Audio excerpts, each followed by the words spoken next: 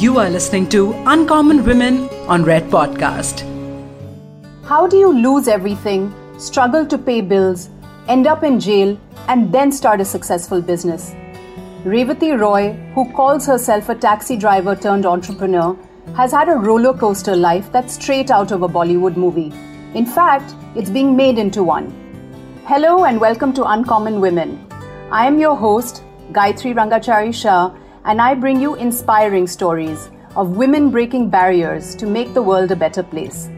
जो society में बदलाव ला रही हैं. Over the years, I've met and interviewed some extraordinary figures, including world leaders, CEOs, movie stars, and activists. Many of them are women. Women who dared to dream, who overcame challenges, even those that were insurmountable, yet who also made sure that whatever they did helped others. Their life stories will uplift you, move you, and hopefully encourage you. I hope you leave the show thinking, if she can do it, so can I. My guest today, Revati, had a passion for driving which led her to create 3 businesses. In 2007, she founded Asia's first all-women taxi service, Porsche. 3 years later, she founded Veera Cabs, and then in 2016, her latest baby, Hey Didi, India's first female-driven logistics company. From driving a taxi at Mumbai airport, working 14 to 16 hours a day, to today, when she employs more than 700 women drivers across India, Revati's life has been full of twists and turns, just like that of a rally car driver that she is. Her life, from riches to rags to revolution, makes us realize that even if you hit rock bottom, don't give up. And with that, let me welcome Revati. Hi, Revati. Hi, Gayatri. It's lovely to be on your show. It's wonderful to have you. You are the most can-do woman I know. How sweet. Revati, you once said that from rock bottom, you can't go anywhere but up. And I believe that in your office too, you have J.K. Rowling's, that's exactly what J.K. Rowling said, the Harry Potter author, and you've got it in your office. You grew up in a very loving, pampered family. Tell us about yourself. Yeah, okay. So, yes, I can definitely say that I was born with a silver spoon. Little did my parents or me ever think that I would go through this kind of a roller coaster ride and survive, and not only survive, but to rock it kind of. Destiny has its own plans for everybody, and this was mine. And as you rightly said, I do have a painting with a quote by J.K. Rowling, which she had expressed at the commencement ceremony at Harvard for a class of I don't know which one, but she said rock bottom became the solid foundation on which I rebuilt my life. And for J.K. Rowling, it was an idea, a story, and a typewriter. For me, it was an idea of becoming a taxi driver and starting a cab company and a cab. So there are some similarities. So I do hope that I also become one of the like J.K. Rowling, make the riches very soon and go like her. Revati, you are a graduate of St. Xavier's College, very well educated, came from a comfortable background and all of that. Tell us, how did it come to be that you ended up driving a taxi to make ends meet? Tell us, a little bit about your life. Driving has been my passion like crazy, right? From the time I think I was born, I saw my dad drive. And he used to drop me to school, and then, the drivers to drop me to school. So my perpetual story in life was, oh God, they have the power in their hand. And, that steering to me was not a steering. That steering to me was the freedom to be able to navigate yourself anywhere you want, being in the driver's seat. As a driver, anybody who's sitting with me, could be my mom, dad, you, anybody, I can just take you where I want. You can't do anything about it. So it was really in this. Driving really fascinated me, tremendously. I was like, wow. And rightly so, I just started to love driving. So I think it was kind of so ingrained in me that I very soon started taking part in car rallies. I started participating in car rallies. And I've done about, as rallies, of course, I started participating and I started winning them too. And that became like a, addiction. It was a good addiction to have. that's how my passion just overtook everything. In fact, And you've won. eventually it turned out. You've won 80 out of 85 car rallies that you've participated 85. in, right? Yes, yes. That's a remarkable Yes, I achievement. have won 80 out of 85 car rallies, and it was amazing that, I used to go for all women rallies, I used to go for anything that had driving as its core. I was there, and those days, I'm talking of from 4 decades ago, 4 decades ago. I'm 60 years now, and I started driving at the age of 18, so I've been driving for 42 years. And 4 decades ago, even women drivers as such, even driving your own vehicles was not so common. That's right. But my dad was very keen that I, learn driving very soon. And I learned, and then I'm also a teetotaler. I don't drink and smoke. So I was a perfect bakra for all my friends who were getting drunk to drop them back home. And to date, I still do it. It was like a perfect jigsaw puzzle fitting into every party. Like you have your bartender, it was good to have a driver. It was it was really as good as that. It was good to have me around. Right. So, I almost became a must-have person at parties, so that nobody had to drive back. So along with the list of things that you needed to host a party, this Revati Roy was also part of that. She was always a designated driver. Yeah, I was as a part of the to-do list for parties. It was not that, I was a great company or anything. It was just that, chalo, bartender mangana hai, ye mangana hai, whiskey mangani hai, daru mangana hai, uske sath ek driver bhi manga. It was like that. So, and I quite enjoyed it because I really love to drive. So now tell us, so you, so then you met your husband in college and you had a romance and you got married and you had 3 children. But unfortunately, he fell ill at a young age and went into a coma, and you had to deal with that. So now tell us a little bit about that part of your life. When I was in college, I started dating my husband, of course, and we decided to get married. Now, before I got married to him, much before I had a 7-year romance. During my courtship period and during my dating days, we discovered that my husband had diabetes. My father quickly went to the doctor and he said that, this boy has diabetes and my daughter insists on getting married to him. So my family doctor actually told my dad that she should not get married to him because he said he's going to have huge complications in health. And he had said that, my family doctor had said that.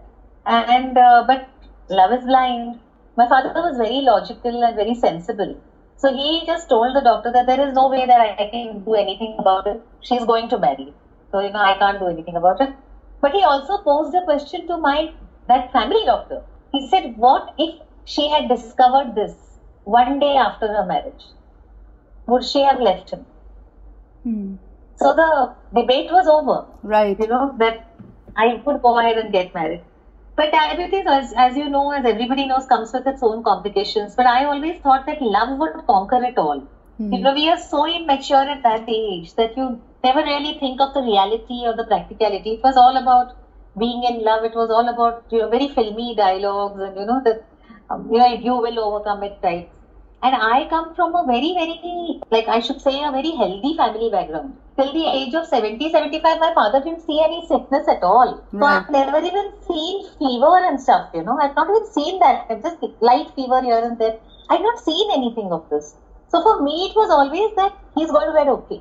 Diabetes is nothing. I didn't know what diabetes was. Right. Today we look on Google, today we find out everything, but I was not like that. I didn't know.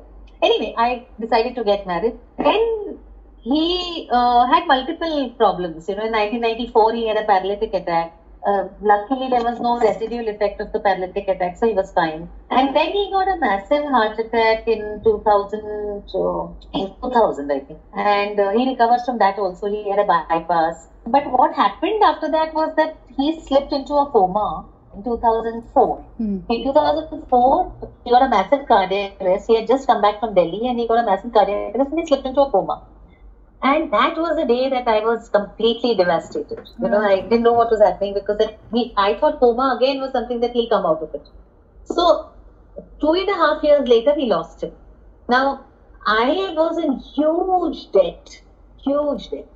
I borrowed money. That's the reason that I, went to jail. I couldn't return money back. And all of that. And then in 2007, when I lost him on January 29th of 2007, I realized that, what do I do now to bring up the children? So the only and you had three boys. You had three boys, right? So, and they were young. Boys, yeah. My children were, they were small. They were, not at this age that they are now. So it was difficult to, today's age is very different. They're independent. But at that point of time, it was extremely difficult. And I decided the only skill I had was I knew how to drive. I just knew how to drive. So. But before we get to that, Revati, I wanted to ask you, you had these, you were very, I must say that it's very courageous and laudable of you, because you really took on the burden of your husband's care. You brought him home. You had mounting medical bills and the medicines and all of that you had to, sort of give him. And you didn't even know how to operate your joint bank accounts, I think, is, there's a... So, and then you borrowed this money, and you ended up in jail for 3 months. It must, I know it's a painful period of your life, but if you could share with us, what happened at that time and what you experienced. So when you mentioned about the, joint bank account, I'd like to really mention this on the show that, I was educated. I'm a master's in economics from Bombay University. I'm from Xavier as a graduate, and then from Bombay University a postgraduate. Now, and that too in economics. Considering that, one would think I'm damn smart, and I always believed I was, but it just broke the, myth that I was very smart, because the day he died, that was the day he went into a coma was devastating enough anyway. I went to the bank to draw money the next day, and I realized that we didn't have an either-or account. It was a joint account, which needed both signatures. So in spite of having some money in the account, I could not draw a rupee from there. And I remember going to court, get a verdict on that to say that he's in a coma and I need to do this. But just I think about a year ago now, the High Court has given a verdict saying that if the spouse is in this kind of a state, then the living spouse can get the bank account opening. But I didn't get it that time. So I borrowed money for, of course, medical stuff and all that. And people are not going to just give you money because you need it. So things did go wrong. And I got arrested, and I was behind bars. There were 5 cases filed against me. And it was bad. I mean, with children, I think if you read the book, you will read Dr. Swati Lodha has mentioned in that, saying that in my case, it was the children were in a situation where they had a father who could not talk, and they had a mother who would not talk. So it was extremely sad. I mean, today if I see my children that they are normal human beings, it is a miracle. It is a miracle, and they're not just normal human beings, but I think they're lovely human beings. They saw so much of me, they saw so much of what I went through. Good, bad, ugly. The point is that if the parent is going through something, and if the children stand by you and support you for, in whatever way, whichever they could at that point of time, because that time it was not financially possible to support me in any way, but they were small. But even morally, because the entire society, the people who I knew, a lot of people who I knew, who considered themselves friends, had completely socially ostracized me. Going to jail and coming out is not something which anybody is going to love to have as a friend. So I think it's not okay, it's not okay by society, it's not okay by people to ostracize people like that. You don't even know what has gone wrong. Right. I mean, how can you make a judgment? How can you make a judgment? And of course, when you went to jail, you found something, you saw these women who were in a terrible state. And, we on the outside, we don't even we don't even think about these things, right? We don't think about what the conditions might be or why someone might be in jail. But you experienced this firsthand. And I want you to talk a little bit about that, because I know how important it is, which is why you've done the kind of businesses you've done today. So tell us about what happened, who you met in jail. So, there are barracks in jail. There are different barracks in jail, and you go to different, you get put into whichever barrack that you are. I was in a barrack where I had seen a lot of, there were a lot of murder cases, people over there. Then there were drugs. There was somebody who was there was a Ghatkopar hooch tragedy when a lot of people had died, and these women were selling the hooch, they were selling booze. God knows whether they were right, wrong, whether they were ultimately convicted. I have no idea about that. But the point is, they didn't even know how to read and write. So in my 45 days there, I became the person to come to write letters to their family. And when I used to sit and write those letters to the family, I used to realize, oh my God, what are they dealing with? I knew that someday I would go out. Someday I will get bail and I will be out. And I was very fortunate that when I knew that when I go out, I knew that I had food on the table. I knew I have a house.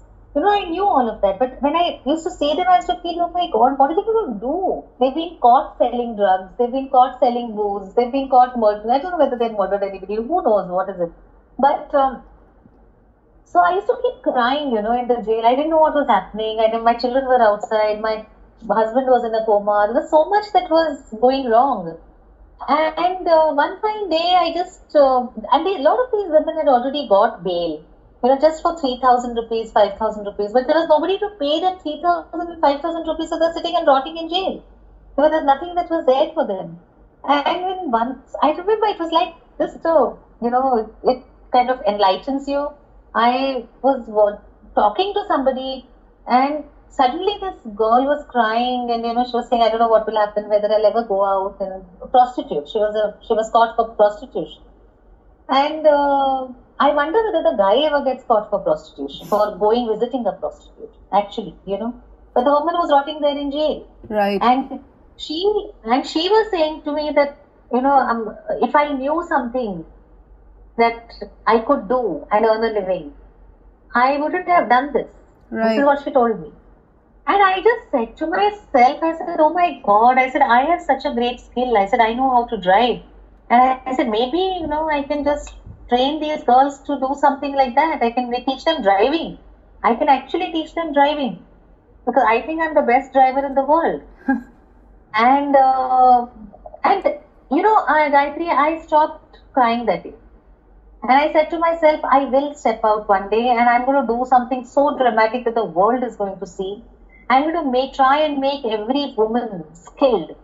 And I want to make every woman skilled and then stand on their own feet financially so that they never have to worry about somebody else, giving them money, giving them whatever.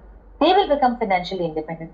So I think the germ of what I really did or I'm doing right now comes from seeing those women who never had anything, in life and were doing their prostitution, drug peddling, whatever it is they were doing. Whatever they were doing to make, to provide for their families.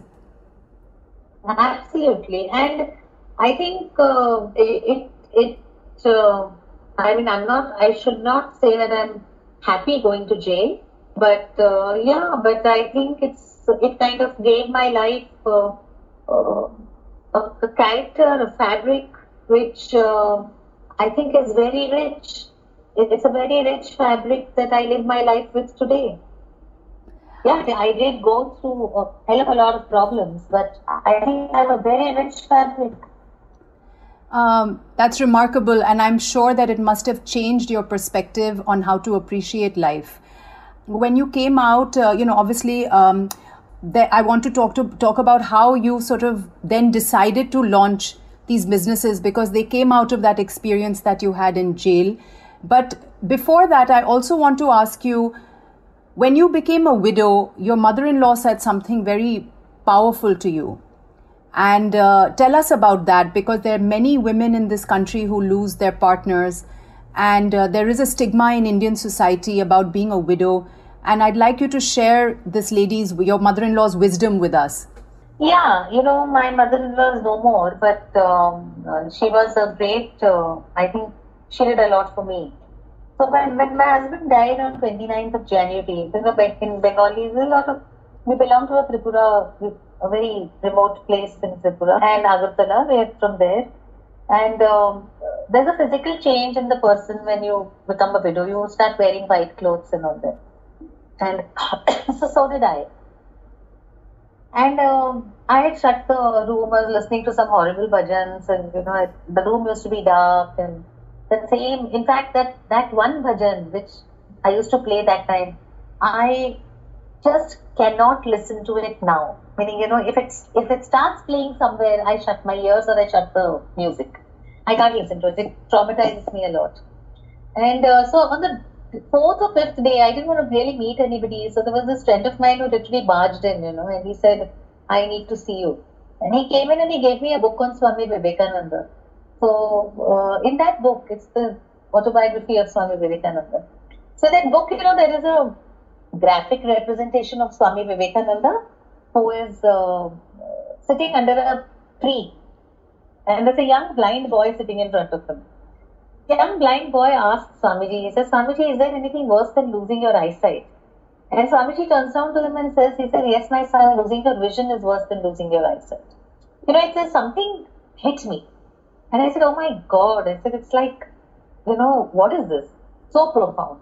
And then I decided that, I shut the book.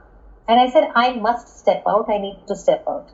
But I lived in a joint family. So I said, I have to take my mother-in-law's permission. So I called my mother-in-law and I told her, I said, look, I have to go. You please allow me to go, because if you don't, then I don't know what I'm going to do. And she just held my hand and she said, yes, you must go. I was shocked, And then she said that, the reason, she said, you go, but there are two conditions. One condition is that you must change back into colored clothes. I was so shocked, a woman had just lost her son. And I said, okay. And then she said, why I want you to change your clothes? Because I do not want my grandchildren to get up every day and in the morning look at you in white clothes and remember that they don't have a father. And I was stunned, I said, look at this lady. She has never gone to school. She has had no technical education. But if this is not education, if this is not wisdom, and that wisdom does not need to come from sitting in a classroom, then what is? Right. I really can't figure out what is. I mean, so schools, classrooms, books, I don't know, whether that is really contributing. And I can show you 100 plus more shallow people who have the best of degrees in their hands. They would not have been able to say something like that. So I think what she said to me was huge. And so I think she really, that moment in the jail and then this together made me like invincible. I said, no one can shatter me. There is no way. And so, Revati, you had these mounting bills and then you came upon this idea. And in fact, you went to Mumbai airport and you drove a taxi. I mean, that's also quite remarkable. Tell us about how you came upon this idea and, what happened after that. Yeah, so it was just, one of those incidents when I was dropping my some drunken friends home, that they were kind of misbehaving and telling me how to drive. So I got damn irritated and I just said to them, I'm going to start a cab service for women. So it just started that way. And then when I decided that, I must go and do this, I decided to go to Bombay Airport and Mumbai Airport, and GVK was running it. And I went and told them that I said, it's women cab service. Let's give all the women passengers a great service at Mumbai Airport. Nobody's ever done it before. And I got permission like in 48 hours. I just got a slot there, which today is the most expensive slot that anybody could ever get.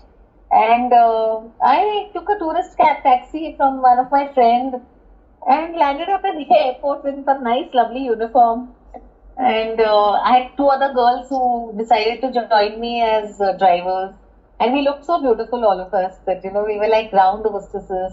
Lovely pink uniform, black trousers, pink lipstick, and, stuff like that. And we just started, and I started the first cab. So I became a driver. And I said, if I don't do it, in any case, I had no job or nothing that time. So I would have only earned money. So I started earning money, and it was so amazing. It was so amazing because I think that probably those 10 months were the best times of my life. And that was in 2007? Yes. We started on March 8th, 2007. And so from that you were initially 3 drivers, including you. Yeah, and then what happened? You grew the business. You got more drivers. Yes, I grew the business. I also realized that first of all, there were 2 challenges.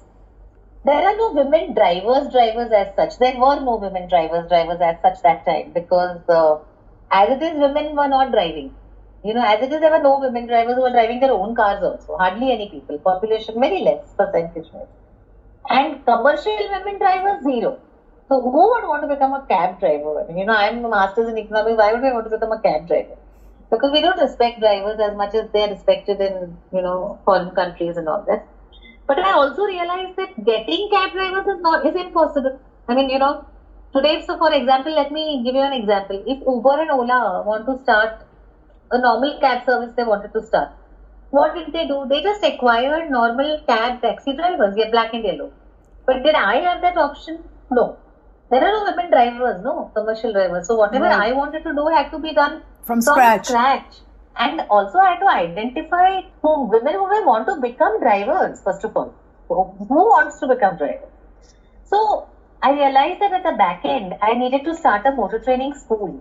So I actually started a motor training school, and then I started going to all these communities, bastis, where people lived, where the taxi drivers were living. And I used to go there, take a mic in my hand, actually take a mic and stand there and shout and make propaganda saying that, we are going to start this thing and please come and join. I've stood on the top of cars and done this also. It's so crazy. That thing I have done. And what did people make of you? What did they think of you in the basti when you did that? They thought I was mad. They just thought that some mad woman was coming and doing all this. But I started getting a lot of inquiries. People started coming there, and so we started doing whatever, and people started joining. Then I got a license for a motor training school, so I became a motor training school because I didn't even know that you need to actually get a license to become a motor training school. I didn't even know that. And also for that you need to have 2 cars. For that you need to have some capital. For that you need to have an office. All that I didn't know. But slowly, somehow we did it, beg, borrow, steal type. and I started getting girls to come and join. And then I got my first investment into my company because I was speaking somewhere. Then I started getting, a lot of people started calling me to speak because once we launched on the 8th of March, we became a global phenomenon. And we were covered across the world. If you see anything, if you find on Google 2007, we've been covered by every country, be it Russia, Japan, Korea, you name it, America, everywhere saying that in India somebody has done this. Right. So that became a very big encouragement for me that, and also much as you would like to think that there is, nothing, the media doesn't play a role or that it doesn't boost your energy. All these articles really boosted my energy. Right. I felt, it's something which I'm doing right and somebody is acknowledging and this may become very good. So I was quite high on all those media reports actually. And then in fact you ended up selling Porsche and then you also did a second venture which was a similar concept. And then decided not to do that for much longer. And then 4 years ago, you founded Hey Didi. Now tell us about Hey Didi, because I see the Hey Didi vans driving around Bombay now. It's quite exciting. Yeah. I sold my company to ILNFS that time. My Porsche I sold to ILNFS. Then with Veera Cab, a friend of mine and my partner did Veera Cab very well. We had full control of it. And in fact, we did a lot of good business. We trained a lot of girls in that. We did well.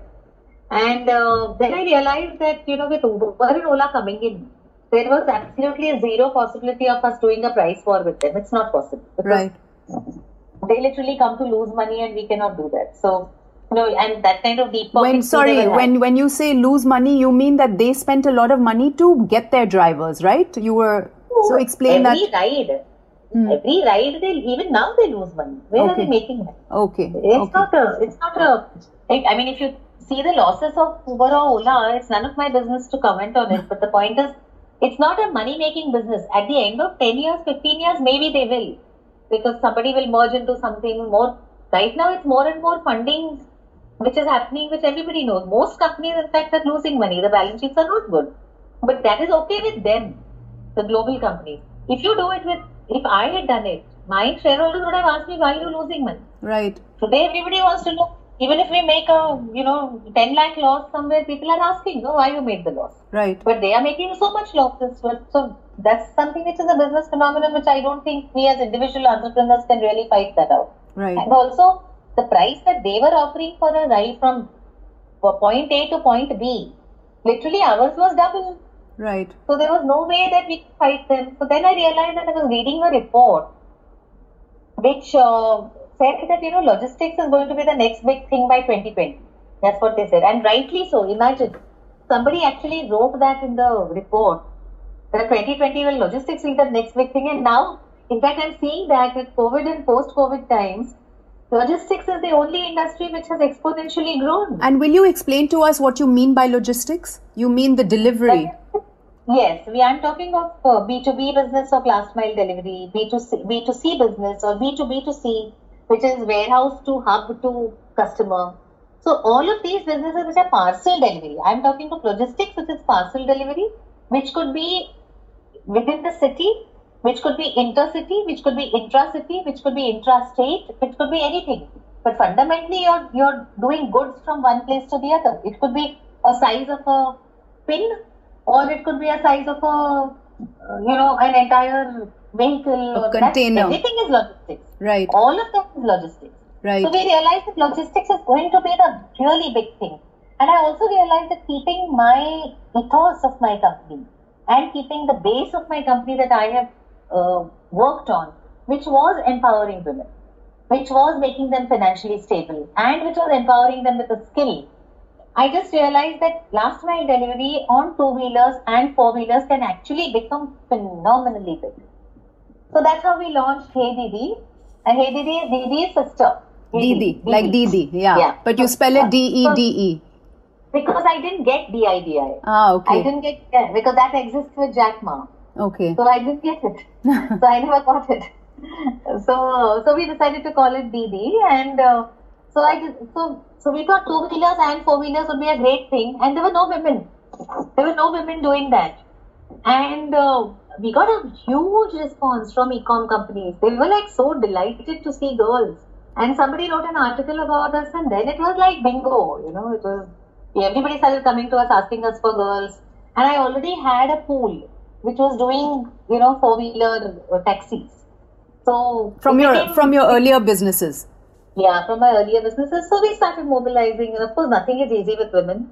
Nothing. So, I think whether you're a Michelle Obama, whether you're Anita Ambani, whether you're Revati Roy, whether you're my maid servant, my helper, we all have to worry about when you leave the house and you are out of the house. We all have to worry about what is my child going to eat when he comes back from school. Right. It is a common phenomenon. So some of them have it easy with a lot of helpers at home, but the people I deal with are all from the lower end of the pyramid. In fact, the lowest end of the pyramid, for whom help is not possible. And we are also talking of homes where they live in 8x8 homes and they may not even have a gas. So we are talking of a stove. We're talking of so many real problems. Right. We're talking of problems like pani 4 baje aata hai. The municipality says water is at 4 o'clock. Now, can she leave her work at 4 o'clock and go and fill water? So she would automatically tell me that no, I can't because I have to get back by 4 o'clock. So we started asking why. So she said, nahi pani aata hai. So then we have to start teaching her that look, if you start earning money, tell your neighbor that you will give them 300 rupees to just fill water for you because they're already standing in that line. Right. So they will take your bucket also and fill it up. So it's a lot of education, lot of mentoring, lot of,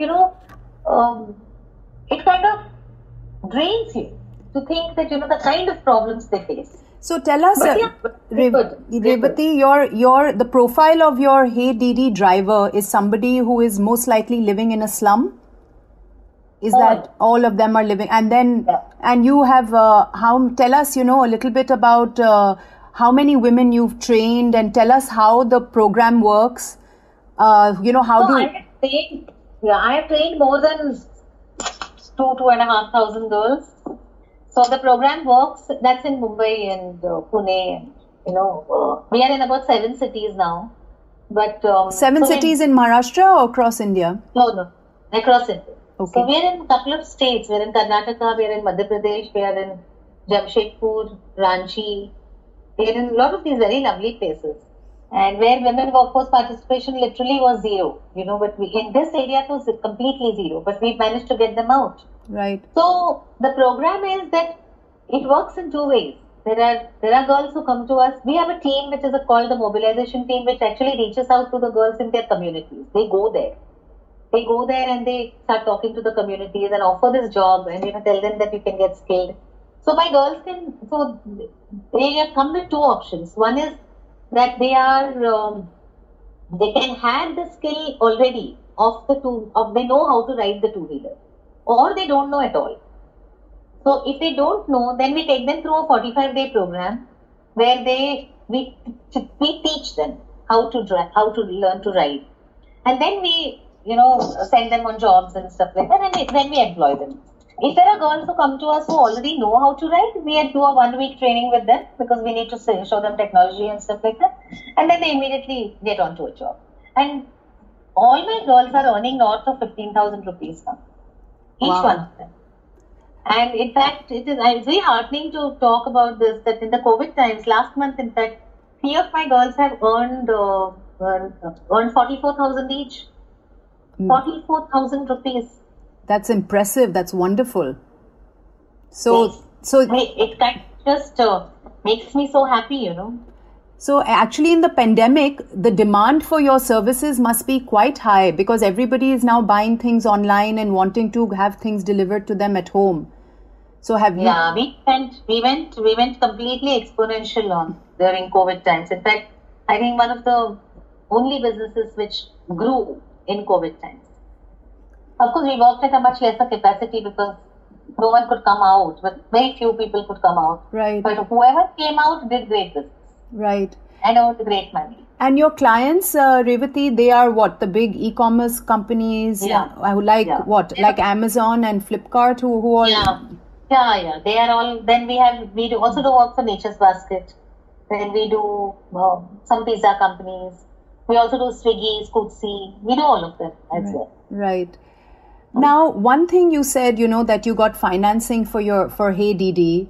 And of course, you have the experience of launching 3 successful businesses. Would you say that it's hard for a woman to get financing investment for her company when she wants to start a business? I don't know why people say this, but I don't think money sees gender. I think it's quite agnostic actually.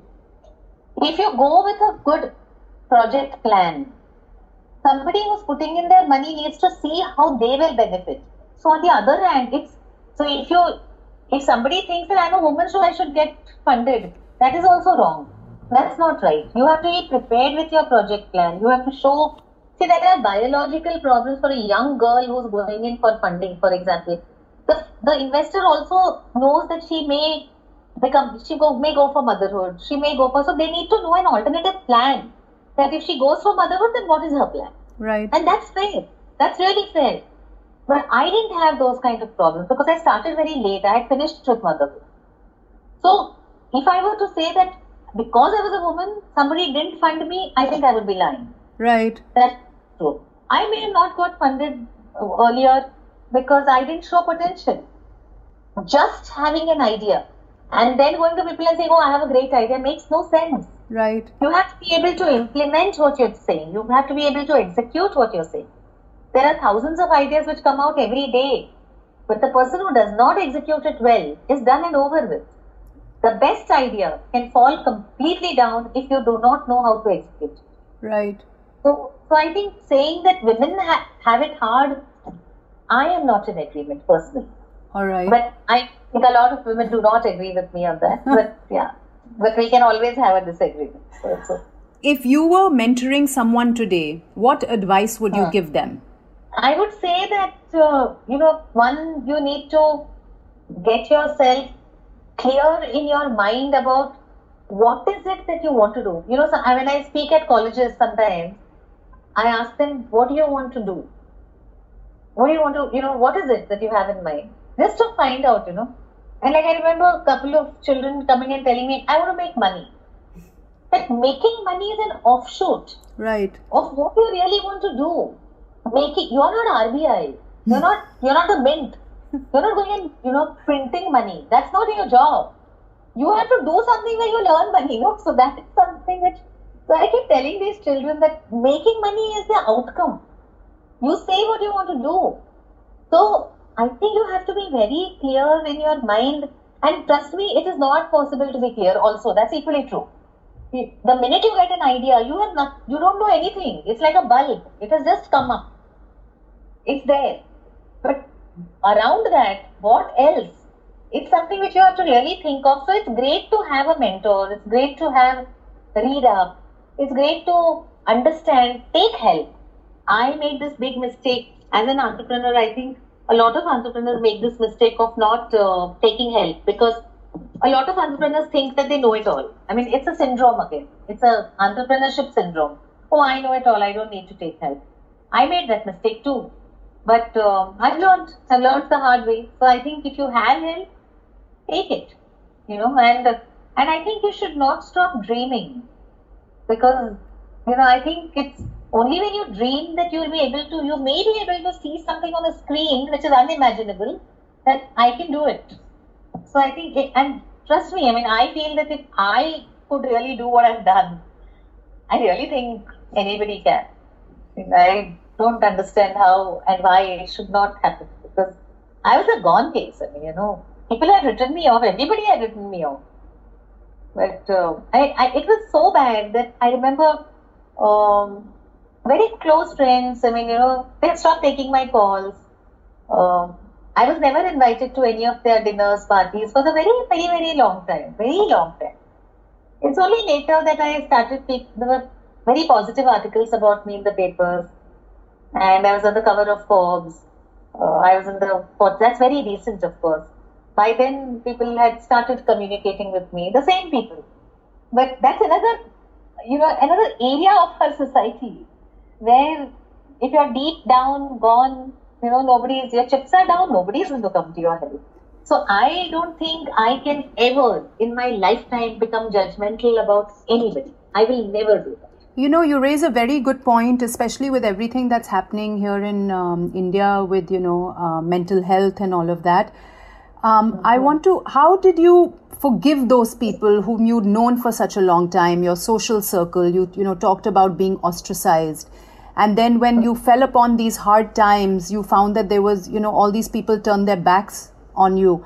How do you overcome that, Revati? How come you're always smiling? You're not bitter. How is that? How have you made that happen? Right from childhood, I think I've been blessed by God with a very, very great temperament. Mm-hmm. And truly so. I really have a great temperament. I'm not petty, I can't get petty. I mean, I just feel that all of them did what they did, behaved the way they did. Their actions were what they thought was right at that point of time. So they did it. If they thought it was wrong, they wouldn't have done it. Right. And as far as I am concerned, there is no question of forgiving anybody yet. I mean, who are you? It's okay. I mean, everybody thought I did wrong, but the court decided I haven't. So there were no judges to judge me, but they judged. So I don't think a human being has a right to judge anybody else. You don't know what they're going through. Right. I mean, what you said is very right. I have been smiling throughout. And the good part is that I think somewhere deep down, that is what kept me good. My blood pressure and my, all my health condition right through my time in jail and the police lockups and all that was picture perfect. It never swayed. And I think it is just, that I have to be very, very grateful for that. I may never have come out alive. Something may have happened to me. And you realize so much, Gayatri, in that when a plate is kept in front of you, that aluminium plate is kept in front of you in the jail, you better eat. That's your survival. Mm. And what kind of food you get in jail? My God, I cannot waste food now. I have to appreciate every little thing I eat, because I know what I've eaten there. Mm. I know what I've eaten there. It is very, very difficult to go through what I have gone through those 3 months. And I only have to thank the Almighty that I have come out.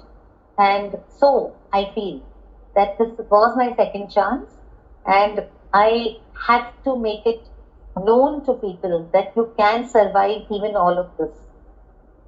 You can survive, you can make it big. Money is not, it's very important, I agree, to survive. But I may not have made as much money as a lot of other people in the businesses that they had been in. I could have made, I think, a lot of money, but maybe I'm not that smart. But I think what I have achieved is the immense goodwill of all these girls today who stand on their feet, and that is unparalleled. It is priceless. No one can take that away from me. No one.